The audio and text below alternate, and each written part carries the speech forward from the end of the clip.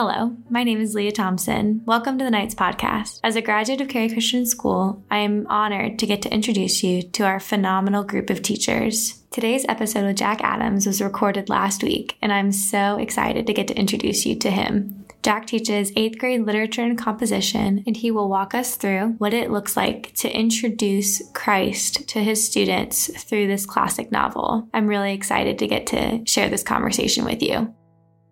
Jack, thank you so much for joining me today on the podcast. I'm really excited to get to talk with you about Great Expectations. Specifically, this is a book that's dear to my heart because I got to teach it 1 year. And so I'm excited to dive into this conversation with you. My first question really is just why? Why are we studying Great Expectations? Yes, very good. And thank you, Leah. Welcome to the Tea Nook. It's a fixture in my classroom. Leah suggested that she interview me in a British accent, and then I responded that maybe I should speak in an American accent, but that would be a terrible idea. So we're going to stick and be our authentic selves for this time. But yes, Great Expectations. It is, of course, a classic. It ranks highly in lists of the best classic British literature that should be read. But there's a reason for that. Primarily, I would say that Great Expectations speaks to the human condition, as all great novels do. But Dickens manages to do that in a particularly satisfying and intriguing and humorous way. He manages to do all of those things together. So Great Expectations speaks to great themes of love, of justice, how we should treat those who are perhaps vulnerable or marginalized in our communities. And it speaks ultimately to where is our identity to be found.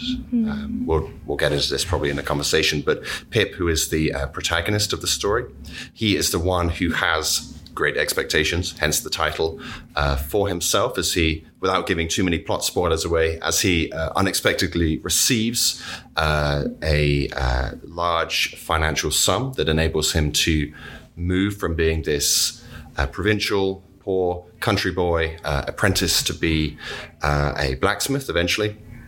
He is able to climb the social ladder to go to the big city of London to receive this money from this mysterious benefactor, whoever he or she might be.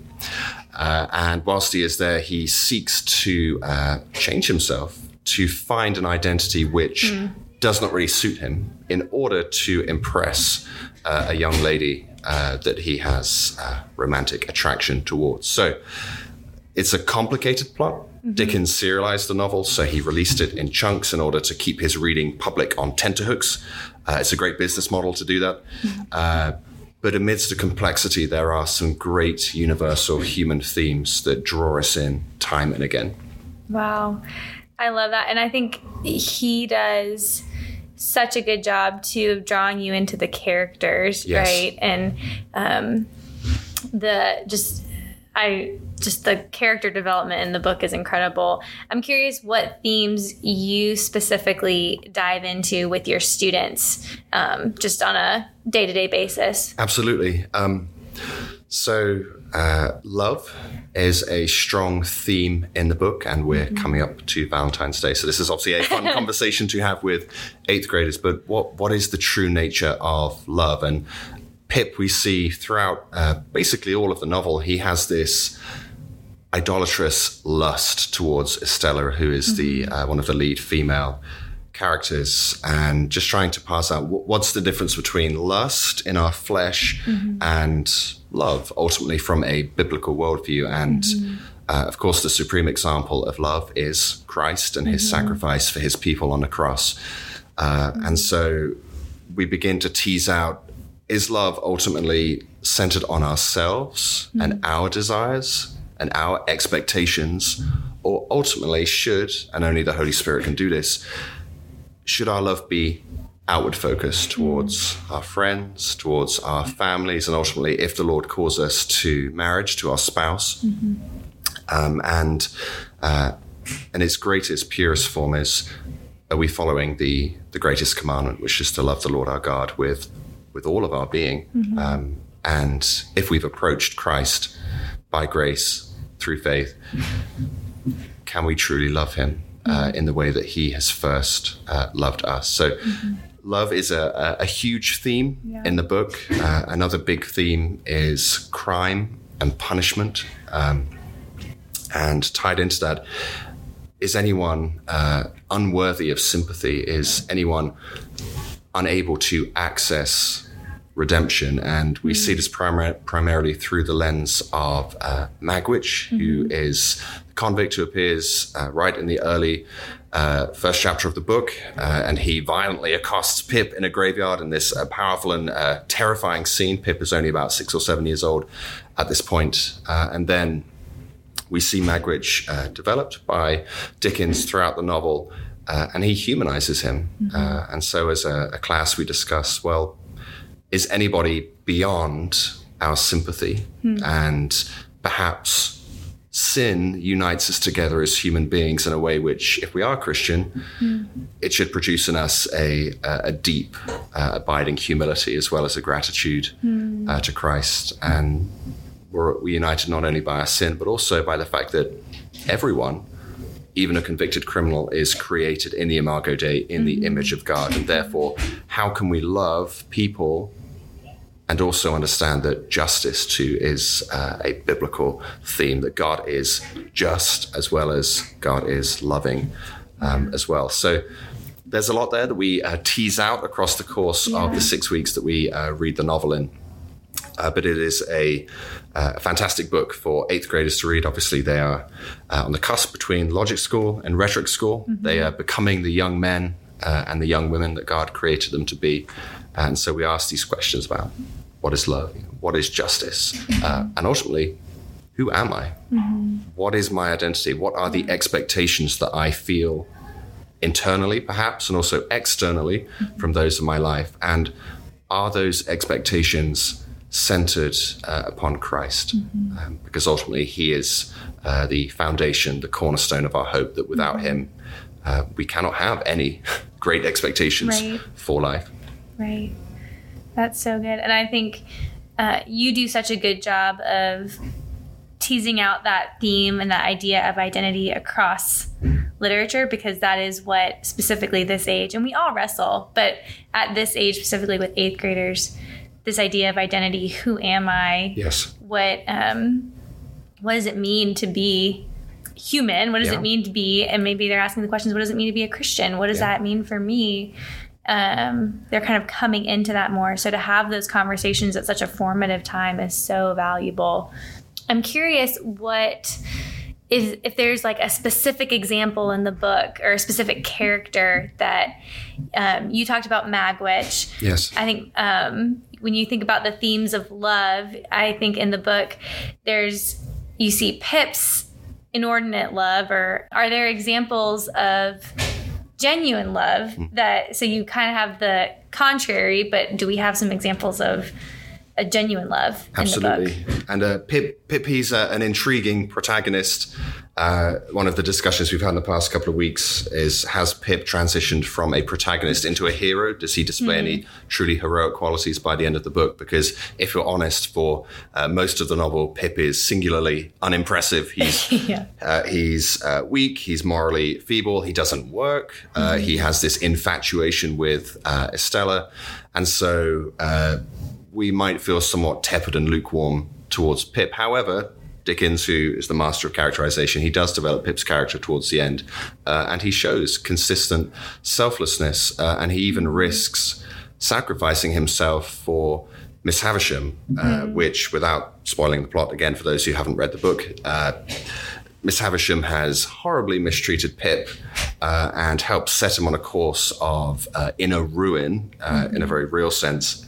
She kind of wrestles with her own identity and then projects that onto him. Absolutely. Yeah. And she orchestrates through a horrendously fiendish, manipulative way the relationship between Estella and Pip. And yet, for all of that sin that is inflicted upon Pip, firstly, he acknowledges that sin, and there's truth there. Jesus calls us to speak the truth in love. So he doesn't dismiss the sin, just like God doesn't dismiss our sin. Jesus, of course, took the penalty for our sin. And yet Pip, as he grows, as he develops, he is willing to put his life in immense danger to save the life of Miss Havisham, the one who ultimately had put him on this path of ruin. And whilst, of course, no archetype in literature can ever truly match Christ, because Christ is the great high priest. He is the Son of God. He is unmatched in any superlative that we can honor him with. However, there is some Christ-like elements to Pip as he develops, and we see that kind of Christ-like behavior motif, especially in Joe, who is he is humble, he is hardworking. This is one of the side conversations that we have in the classroom. Like, what's the value of hard work? Joe is a blacksmith, and we can have a. And Joe is Pip's brother-in-law. Yes. Or yes. Yes, absolutely. There are some tangled relationships. Yes. So yes, Joe is Pip's brother-in-law, as you rightly said, Leah.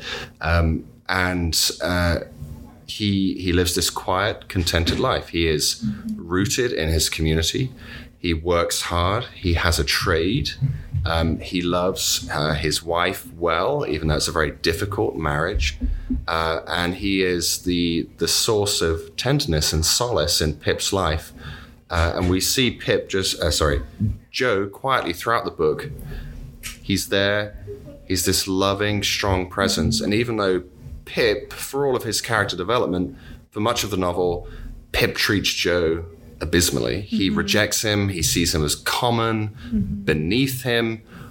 All of this sin that Pip himself projects onto Joe, and yet Joe remains steadfast and loving. And towards the very end of the novel, and the 8th graders are reading the final 3 chapters tonight, so there will be no spoilers for them. But towards the end of the novel, Joe pays off Pip's debt, that Joe, of course, did not have to pay off, but he chose to out of love. And so if Pip is sort of pointing towards Christ slowly as his character develops, Joe, through his steadfast love, his consistency, his willingness to pay the debt of another that he did not have to extend that grace, Joe rises out of all the characters the closest to a Christ-like sacrificial love.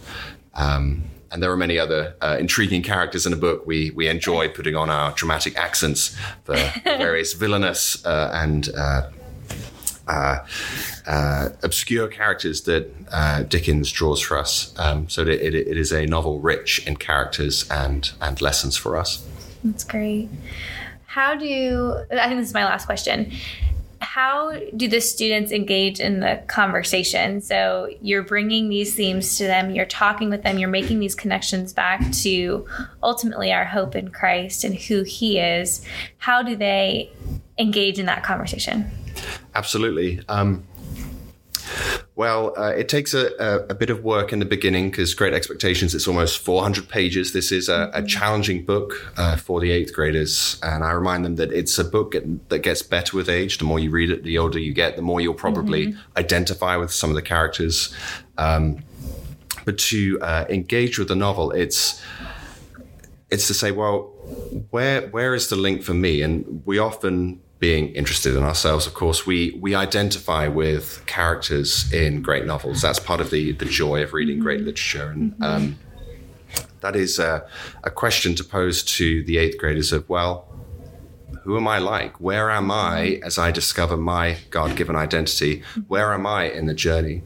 Where are the expectations that I'm feeling, again, either internally or externally? And then over the course of the book, as Dickens develops these themes, as he continues to characterize all of these memorable characters, both the good ones and the bad ones, helping the 8th graders to see, well, where am I in this story? And more importantly than this, great as the novel is, where am I in God's story? Right. Like, who has he created me to be? And what does it mean to be born again? Because towards the very end of the novel, Pip has this born again experience of sorts. It's not a true gospel conversion. That's not what Dickens is driving at. But there is some parallel similarity to what we would call a true regeneration, a gospel conversion. That Pip, he has laid down his expectations. He has, in a sense, repented of the idols of rejecting his loving home community and his family, of seeking to be someone else that he is not, kind of like the image of David rejecting Saul's armor before he goes to fight Goliath. It's like that armor wasn't designed for David. He's better to fight in God's strength rather than in human strength. And so Pip realizes that he's been trying to wear clothes, literally these gentlemen's clothes, kind of like David and Saul's armor, that were not made for him. And so he lays them down. He repents of this idolatry. He sees the value in his upbringing, the way he was loved by Joe in particular, and Biddy, who's another one of the quieter minor characters, but she is steadfast, and there is a great beauty to her through her quiet and her gentle love. And Pip, who previously has been blinded by his sin, he now sees the reality of what is good and true and beautiful about the gifts that, if he was a real character, that God would have given him. So by the end of the novel, we see Pip being reborn in a sense, and that's where we want to land the novel in our discussion with the 8th graders. It's, who are you in Christ? Have you approached him by grace through faith? Do you know that forgiveness for your sins is possible? It is offered to you freely through Christ alone, and that your identity doesn't have to be rooted in the wind and waves of this life and the sin of this fallen world and of the pain of being a human that we all experience. We all suffer through that. Your identity doesn't have to be found in your circumstances. It can be found in Christ, and that is a gift that he offers freely through repentance and faith in him alone. And so Great Expectations is an amazing book. It is rightly a classic, as we said at the beginning of the conversation. It is humorous. It is full of satire. It keeps you on the edge of your seat. It is full of memorable characters, both good and bad. But even more than that, and this is a very precious conversation to have with the 8th graders, it's a deep and a meaningful and an authentic way to say to the students, this is Christ. Yeah. He is the one whom we can set all of our expectations on. Yeah. And unlike this life and this world, Jesus will never fail you. Trust in him, repent of your sins, place your faith in him. And so that's the message to everyone. Whether you've read the book or not, I recommend reading the book. Hopefully I haven't spoiled the plot too much. But Jesus is the one who will never let us down. He is the one on whom we can set all of our hopes, all of our expectations, and our identity can be rooted and grounded in his love. And then we will truly live a happy life that honors him. That is beautiful. Praise the Lord. Thank you so much for talking with me and sharing just about those conversations in the classroom and how you can draw them into and give them a picture and introduce them to Christ. Yes. I think that is just so formative and transformative. And so thank you. You're very welcome, Leah. Thank you so much for joining us today. I really hope that you were encouraged by our conversation. I'm humbled and honored to see how the Lord is using Jack in his 8th grade classroom to share the love of Christ with his students. As I hope you heard in our conversation, our ultimate prayer for each of our students is that with each conversation on our campus, our students would be equipped to flourish in the modern world by finding their identity in Christ. We hope to see you next week.